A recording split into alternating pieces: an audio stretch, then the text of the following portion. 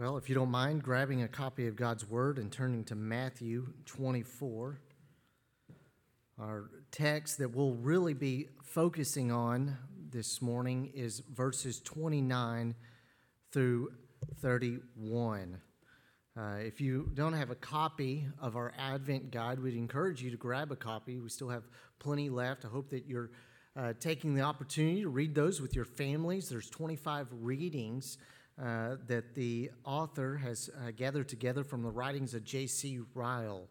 And today's text, as well as the following Sundays in Advent, will be gathered from that day's reading.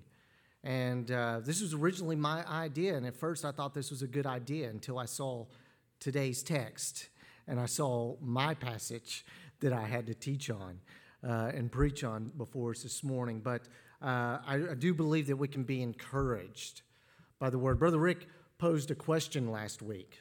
What shall we do in between the two Advents? What do we do between Jesus' first coming and his second coming? And really taking that question, what should we do in light of that day? Because that's what we're going to be looking at. The day that Christ returns. I've entitled this message, The Coming of the Son of Man.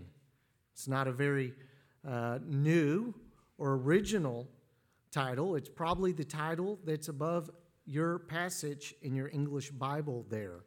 But the coming of the Son of Man. When it comes to eschatology, which is the doctrine or the study of the end times, there are several views out there. And we're actually going to cover several of those views this morning. This will actually have a very different feel than many of the other sermons I've had the opportunity to preach because of the text that we're in. But hopefully we can go to the text and apply this as we consider the second coming of Christ. In regards to these differing views, there is one common ground when it comes to the fact that Christ will come again. Christ will come again. Our Baptist Faith and Message in Article 10 reads, God, in His own time and in His own way, will bring the world to its appropriate end. According to His promise, Jesus Christ will return personally and visibly in glory to the earth. The dead will be raised, and Christ will judge all men in righteousness. The unrighteous will be consigned to hell, the place of everlasting punishment. The righteous, in their resurrected and glorified bodies, will receive their reward and will dwell forever in heaven with the Lord. It doesn't matter where you land on your view of the end times. We can all agree that Christ is coming, and there's a judgment. And if you're in Christ, praise God. If not, dear sinner, repent and believe. That's really what we're going to be looking at this morning. Our text, verses 29 through 31, there's 4 parts describing that glorious day. The first is the tribulation. We see that in verse 29, really the first part of verse 29. The second is the cosmos. We see that again in the latter part of verse 29. The third is the response from the tribes in verse 30, and then the gathering of the elect in verse 31. I want to warn you in advance. I want you to put your eyes on a few texts this morning. So we're going to be flipping to several locations. So you might want to grab the bulletin or one of those envelopes in front of you to keep here in Matthew 24. But we're going to be flipping to several places along the way. Matthew 24 can be a challenging chapter. So as we look at this first event or this first part of that day, it says immediately after the tribulation of those days. That's our setting here. As I just mentioned, this can be a challenging passage to interpret, and it takes very careful attention. Listen to what one individual said of Matthew 24. He says, few chapters in the Bible have called forth more disagreement among interpreters than Matthew 24 and its parallels in Mark 13 and Luke 21. The history of the interpretation of this passage is immensely complex. Merry Christmas. So here we are, our setting. There are several different views that come in play here, and we're going to look at those along the way. But the context is important. Matthew 24 and Matthew 25 is what's called the Olivet Discourse. Jesus has just rebuked the religious leaders in chapters 23, made comments about the temple, and then walks to the Mount of Olives. The context, look with me at verse 1 and through 3 of chapter 24. It says, Jesus left the temple and was going away when his disciples came to point out to him the buildings of the temple. But he answered them, "You see all these, do you not? Truly I say to you, there will not be left here one stone upon another that will not be thrown down." As he sat on the Mount of Olives, the disciples came to him privately, saying, "Tell us, when will these things be? And what will be the sign of your coming and of the end of the age?" It's these three parts to this question that Jesus will be answering. The last two parts are very similar. So when will these things be? These things, the temple being destroyed. You got to remember in context, this is the central location for worship for the Jew. And it's a magnificent temple. The span and the area that it covers is, as you would have walked into Jerusalem, it'd be at the highest place and you would see it, and it's breathtaking. This is a very, very huge statement that Christ has made, and probably just really nagged at the minds of the disciples. And so they asked him, when will this happen?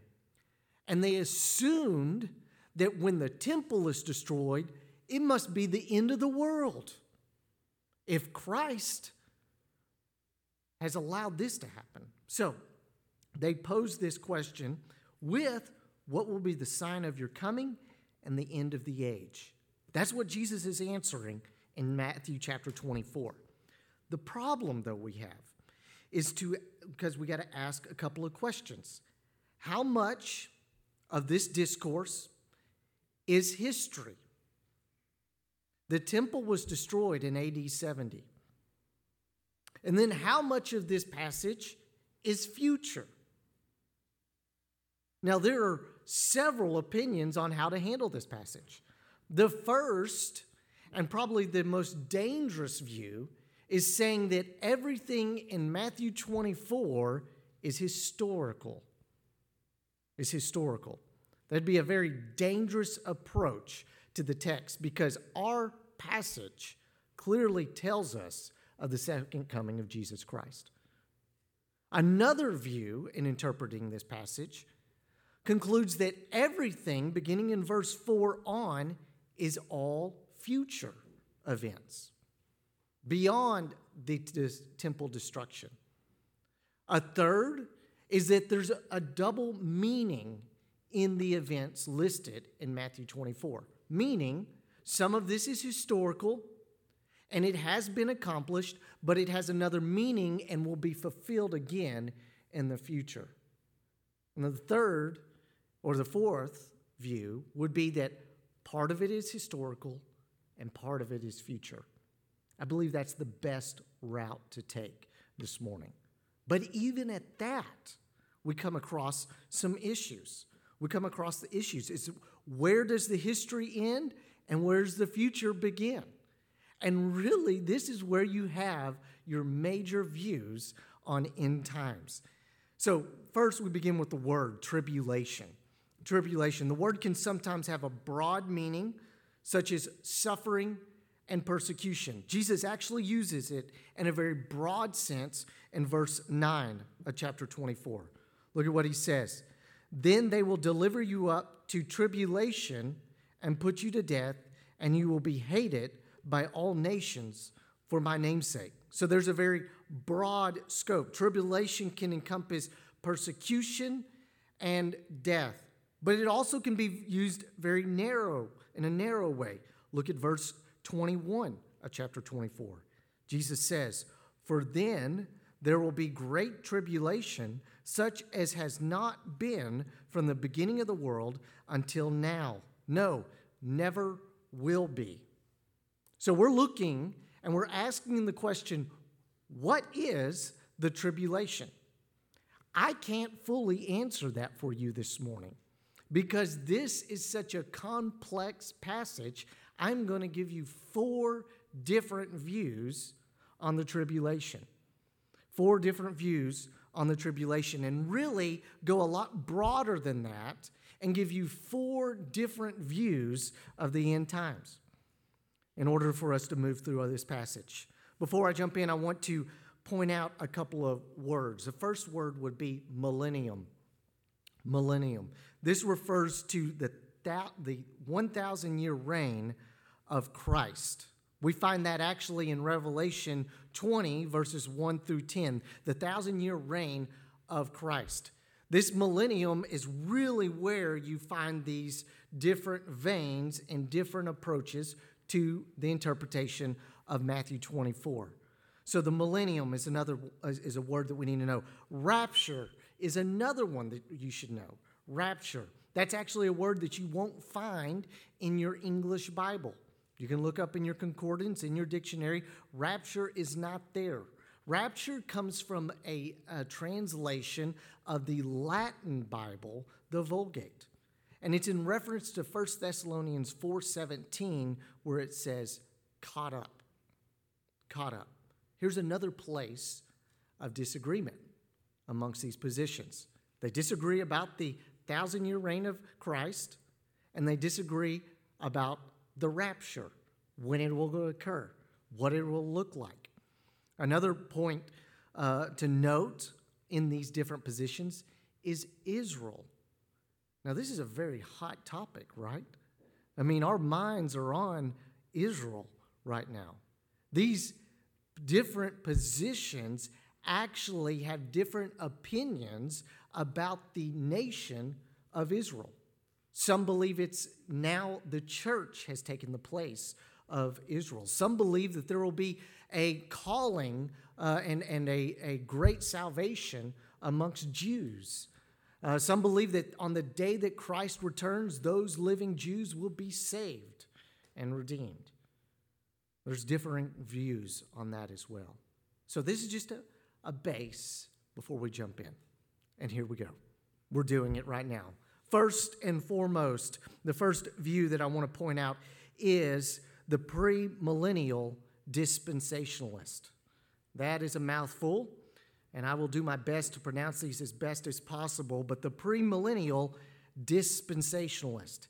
This is a very popular view amongst Baptists and many evangelicals, and that is for a particular purpose. In the late 1800s, there's a man by the name of John Nelson Darby that introduced this particular position, dispensational position.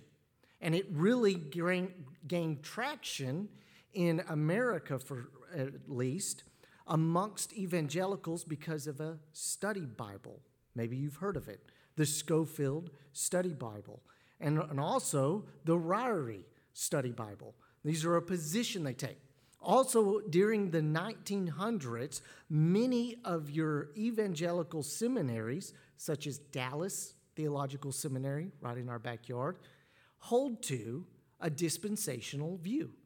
Now, dispensationalism is far broader than just end times, but it's really in this vein of thinking there has become this popular view of a premillennial dispensationalism, okay? And so here is a couple of things about them. First, the premillennial dispensationalist believes that there is a secret rapture that would actually be separate from Christ's second coming. There's proof text for that would be 1 Thessalonians chapter 4, beginning in verse 13 on through 17. The premillennial dispensationalist also believes in the Great Tribulation, which spans 7 years. They believe that the church, those that are living at that time, will be raptured before the 7 years of Great Tribulation. In Matthew chapter 24, verse 21, we read it. Jesus says, "For then there will be a great tribulation." They believe that is what's called the Great Tribulation of the day. 7 years. From there, when it comes to Christ's reign, they believe in a literal 1,000-year reign. So, the church will be raptured. Christ will come after the 7 years of tribulation. And when he comes the second time, he will establish his reign and authority over the earth, bringing back all believers to the earth with him, and will reign for 1,000 years. At the end of that 1,000 years, Satan will be released because he's bound at the beginning. And at the end, there will be an apostasy and then the final judgment. This position is held by many reliable and godly men. Just to name two, David Jeremiah and John MacArthur both hold to a premillennial dispensationalist view. The second position is called historic premillennialism. Historic premillennialism. It's very similar in many of the conclusions in regards to the second coming, the 1,000-year reign of Christ, and the Great Tribulation. Their difference in view is when the rapture will come. And there's some conclusions about Israel that they would disagree on as well. Historic premillennial is actually one of the oldest positions on the end times, going back to our church fathers, held by several reliable men, faithful men such as Charles Spurgeon, held a historic premillennial position. So very similar in some aspects to the dispensationalist. The third position is the post-millennialist. I told y'all, guys, just buckle up, all right? We're almost there, and then you can unbuckle and relax for a moment. The third is the post-millennial position. They believe that the second coming of Jesus actually comes after the 1,000-year reign of Christ. They believe that Christ will come after a 1,000-year reign. Now, this is where things get a little fuzzy, because they don't believe in a literal 1,000 years. And they don't believe that there's a certain event that will usher in the reign of Christ. And here's what they believe about this reign of Christ. They believe that this 1,000-year reign is a period when people are acceptable to the gospel. And as the gospel is proclaimed, politics, economic systems, and peace will be greatly influenced by Christians. Now, before you judge this position, and maybe even think this seems a little bit like the prosperity gospel, I want to warn you, that is not their intent and aim. They believe that the gospel message will impact cities, will impact jobs, which these are things we hope for. And it's actually been a position that's held by many individuals. As far as the Matthew 24, verses 15 through 26, and the Great Tribulation, they believe that's historic, not future. The Great Tribulation that Jesus speaks about, they hold that that is the fall of Jerusalem in AD 70. If you go back in historical books, Josephus is one, and you read the description of what happened in AD 70, and you were involved in that moment, you would think the world was ending. It is some of the most evil and saddest events that human history has ever seen, and possibly, and this is a bold statement, far worse than anything else the Jews had ever encountered in history.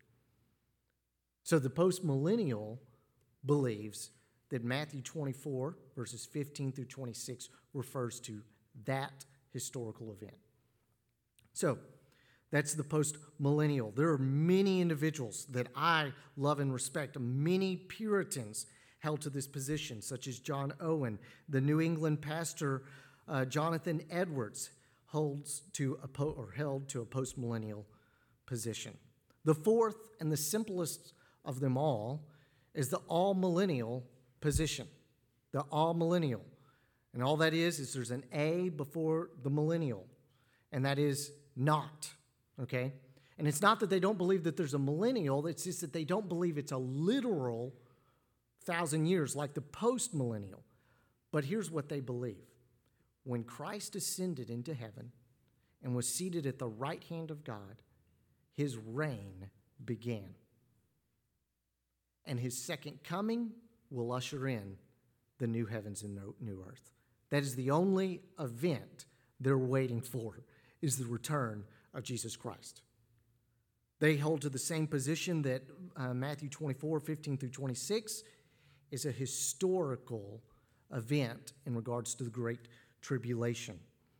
A lot of individuals, especially in the Reformed arena, have held to this position. Augustine is one of the first that we know that held to an all-millennial position. John Calvin also held to an all-millennial position.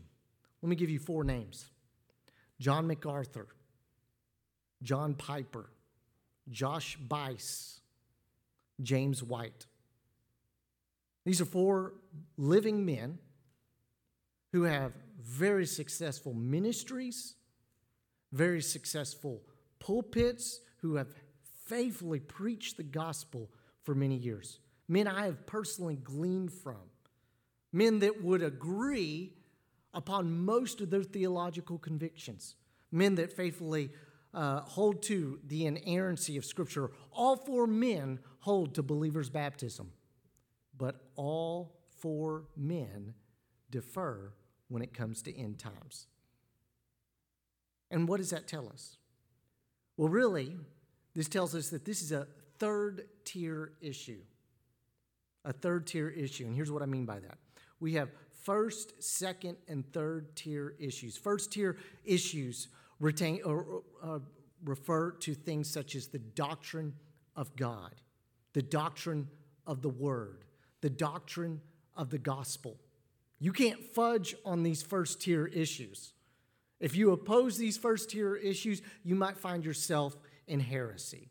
Then you have your second-tier issues, such as ecclesiology, Lord's Supper, baptism.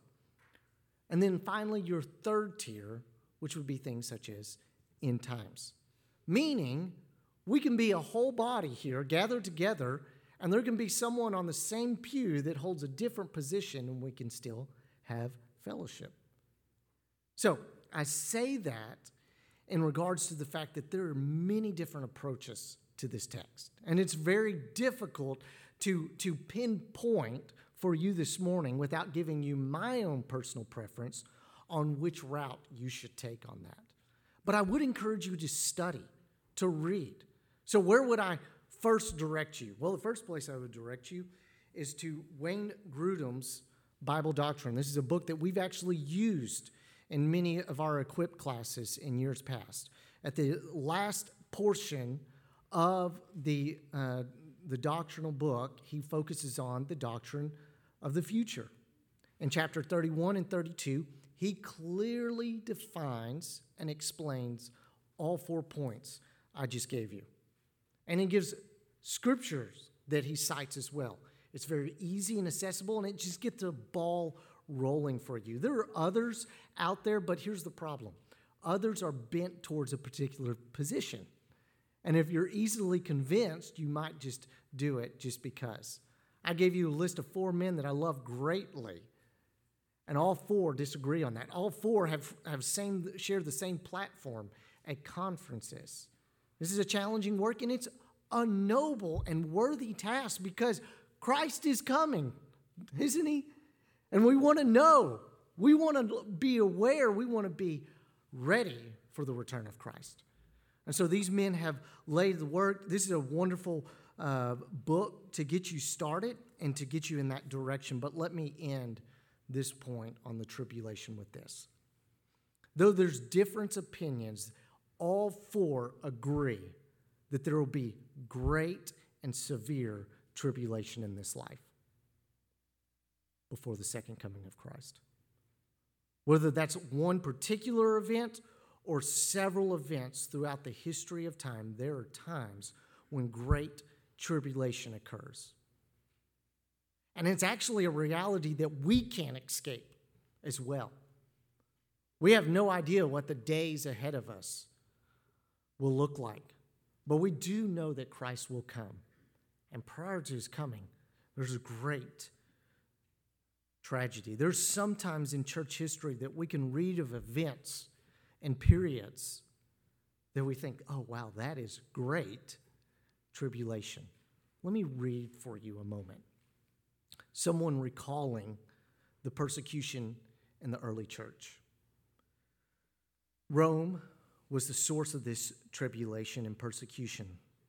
The Romans prided themselves on their violent death games in the arena, but they reserved the empire's most brutal methods of death for the Christians. 5 of the most brutal that we know of were as following: burning. Many Christians were put to death by being burned alive, a punishment that was intended for arsonists. Dismemberment. Some Christians were sentenced to be divided into 4, a punishment many traitors were sentenced to. 3rd, eaten by lions. One of the most common ways to execute Christian martyrs was by throwing them to lions, a punishment usually reserved for the empire's most heinous crimes, such as murder and stealing. Last, or 4th, crucifixion. One of the Romans' preferred methods of execution consisted of nailing victims to a wooden cross. Thirst took the life of the crucified man after several days of hanging. The Romans considered the punishment one of the worst, and it was typically used against rebels. 5th, condemned to the mines. It says one of the mildest punishments for Christians was to be sent to the mines of Rome. Here the condemned man worked underground for the rest of his days. Brutal persecution. You might even say great tribulation. There's going to be times and seasons in the life of believers with some maybe geographically, but persecution will arise. Paul reminds us of that in 2 Timothy 3:12. Indeed, all who desire to live a godly life in Christ Jesus will be persecuted.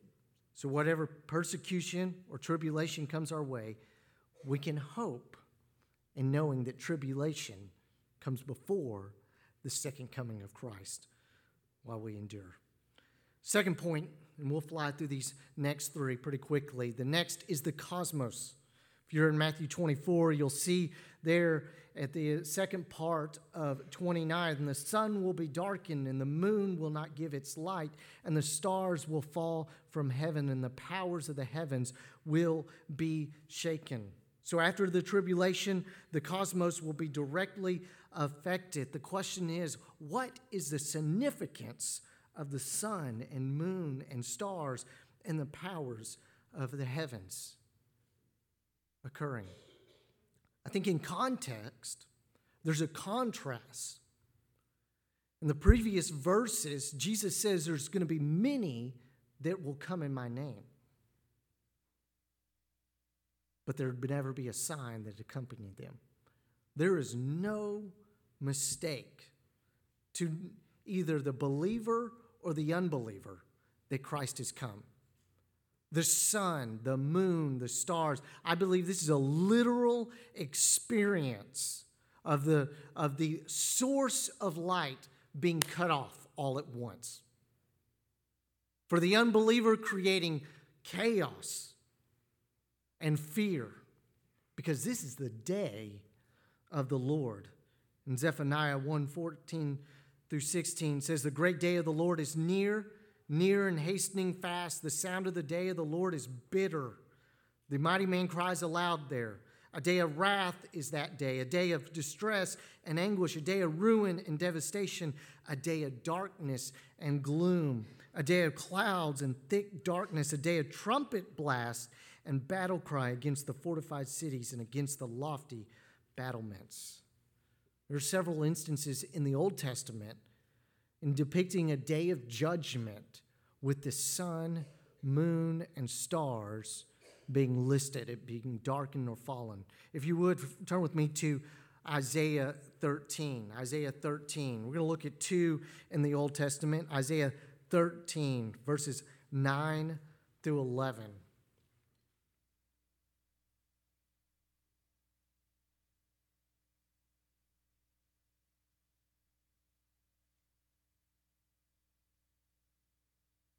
Isaiah is using this imagery here to foretell the fall of Babylon, this day of judgment.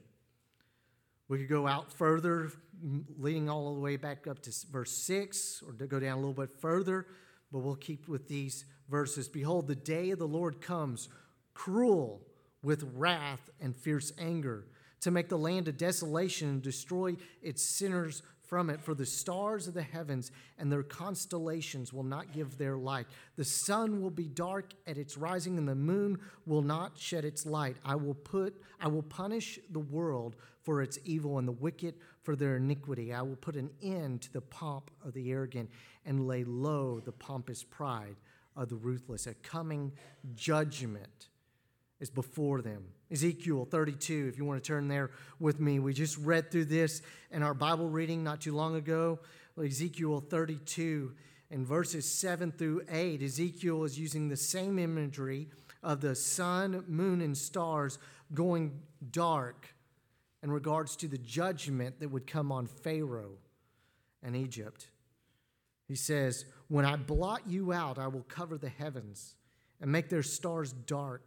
I will cover the sun with a cloud, and the moon shall not give its light. All the bright lights of heaven will I make dark over you and put darkness on your hand, declares the Lord God. The day of the Lord is coming, and the cosmos will be drastically impacted by it, literally. The source of light will be darkened or fall from sky. I mean, just imagine the effects, knowing what we know about even the tide and the moon and its purposes. Everything will be swung out of control. It'll be disastrous for the unbeliever. It'll be dark and gloomy for those who have denied Christ. The cosmos. We know from Scripture that it is truly the heavens and earth that will be destroyed by fire. 2 Peter 3:7, being kept until the day of judgment and destruction of the ungodly.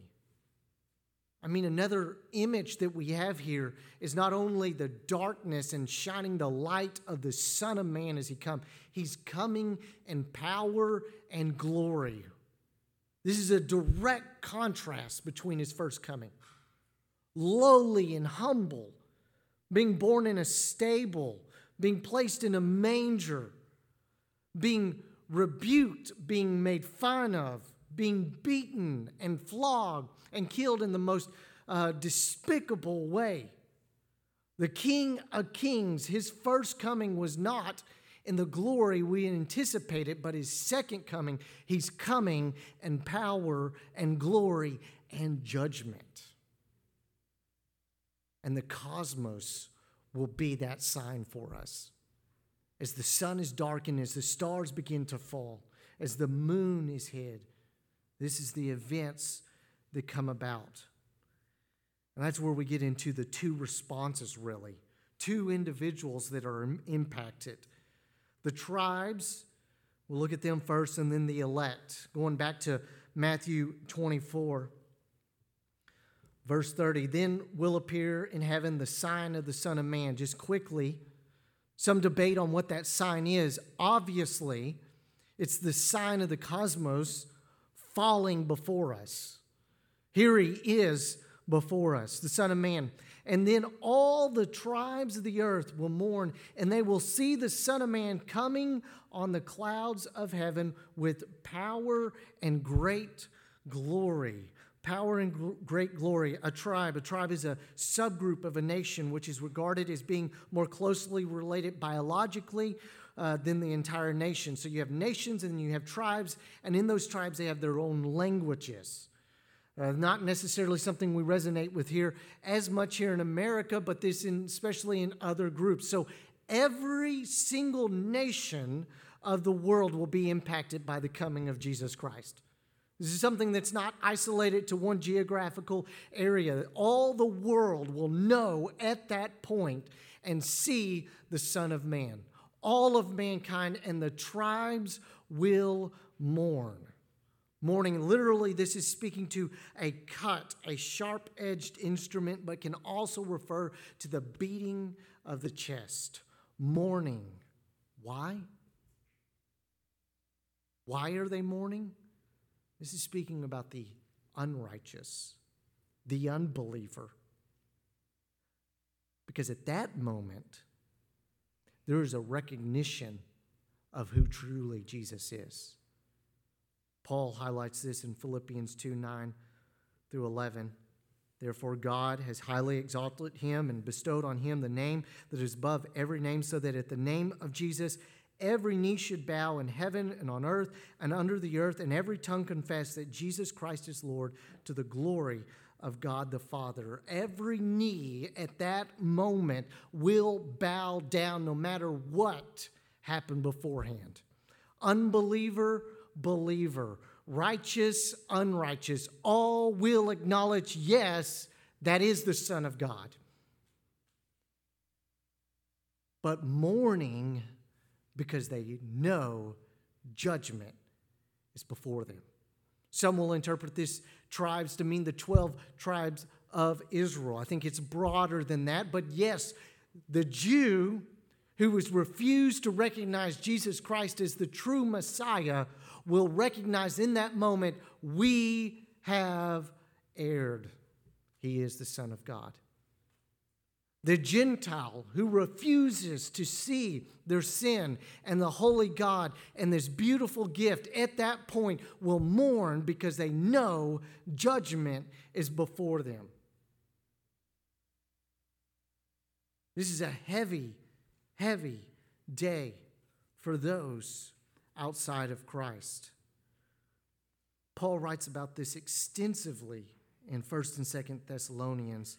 1 Thessalonians 1, he speaks about their diligence in remaining faithful, reminding them throughout the whole book that they haven't missed the Christ. He hasn't returned, but he goes to this judgment day and he speaks about the occurrence and what will be revealed as the angels come in flaming fire, inflicting vengeance on those who do not know God and on those who do not obey the gospel of our Lord Jesus. They will suffer the punishment of eternal destruction away from the presence of the Lord and from the glory of his might when he comes on that day to be glorified in his saints and to be marveled at among all who have believed.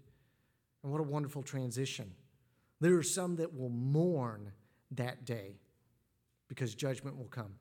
And there will be others that will rejoice and marvel at his coming. And I pray that's the group that you're in this morning. The elect. And verse 31 says, and he will send out his angels with a loud trumpet call. And they will gather his elect from the four winds, from one end of heaven to the other. These four winds, north, east, south, west. Out all directions, his elect living at that time. The dead in Christ will be raised. This is the coming of the Lord Jesus Christ. And it's joyful. It's a joyful time. It's a family reunion like we've never experienced before. And the head of the table is Jesus Christ, our prize. It's a coming that we're longing for as believers in Jesus Christ. There was a period of my childhood where we lived outside of the wonderful city of Palestine, Texas. Those 6 years we lived in Mesquite, and I remember as a child driving into Palestine, markers in Palestine on Highway 19. As we passed that, I thought, we're here. We're coming to Nanny's house. I'm going to see my cousin. I'm going to see my grandparents, longing to see my family, that great desire to fellowship with them. Oh, it's such a beautiful thing to consider. all the body of Christ, past, past and present, there together with Jesus Christ, all at once.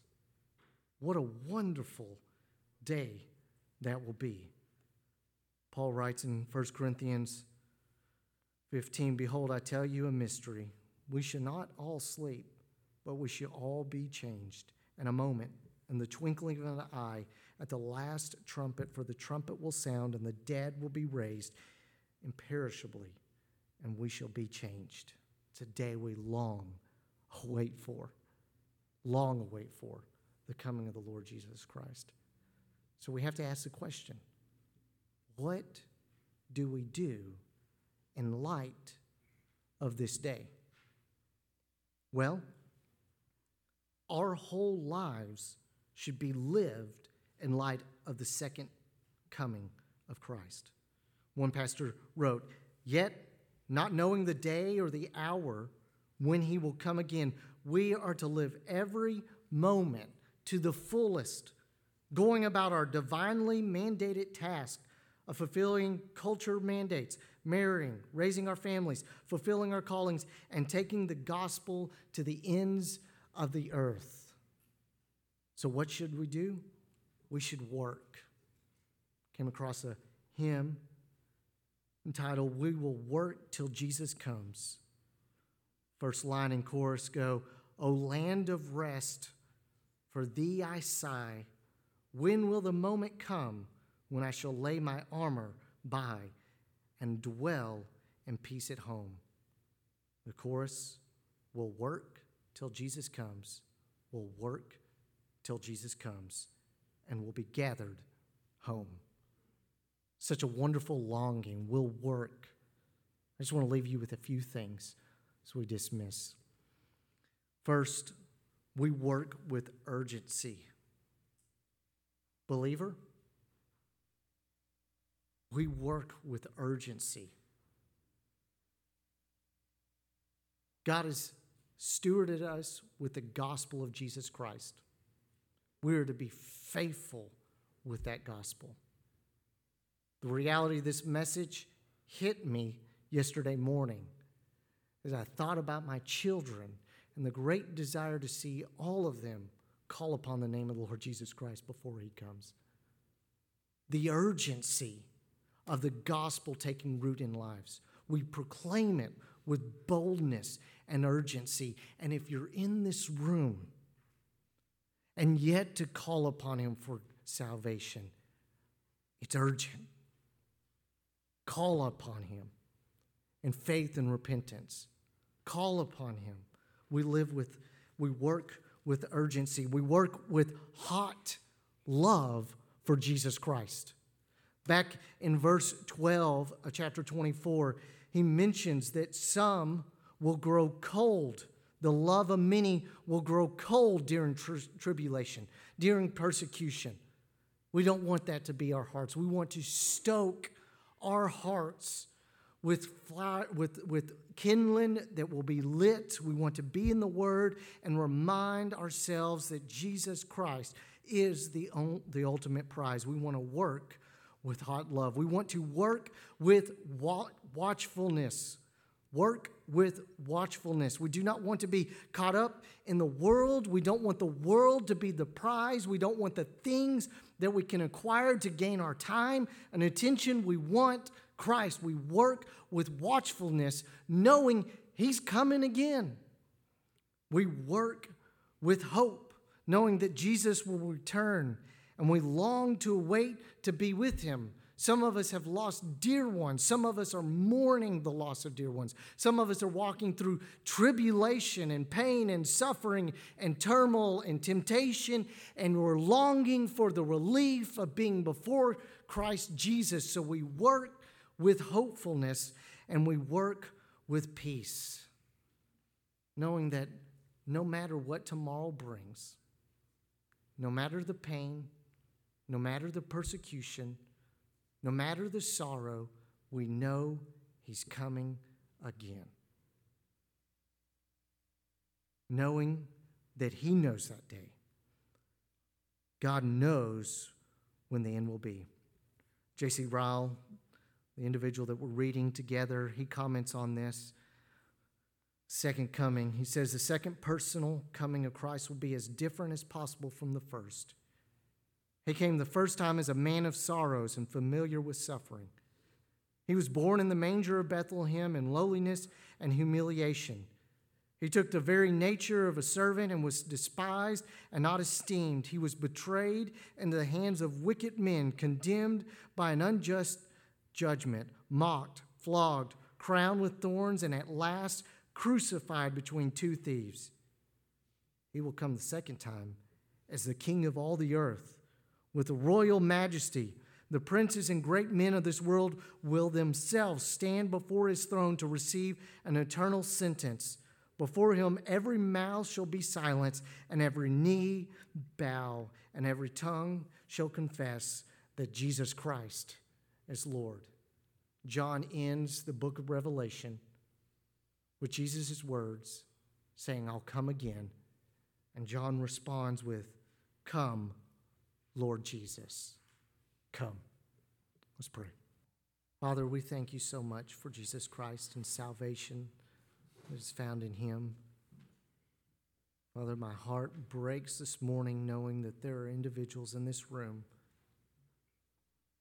that have yet to repent and believe in your Son, Jesus Christ. Father, this isn't just a decision about, Father, a moment or a week or a day. We're speaking about eternity. I pray that the weightiness of a coming judgment would weigh heavy on their minds and hearts, and that you'd call them unto salvation. I pray that they would repent and believe today, knowing that coming judgment is eternal and set and will not be undone. For the believer in the room, I pray our hearts will be comforted, knowing that Christ will return. Whatever tribulation we might experience in this life, I pray that our heart is set to looking forward to that second coming. I pray that we'd work in a way that reflects that longing to be with him. Father, I pray during this season as we reflect on the first and we hope for the second coming, I pray that we'd look to Jesus. Come, Lord Jesus. Amen.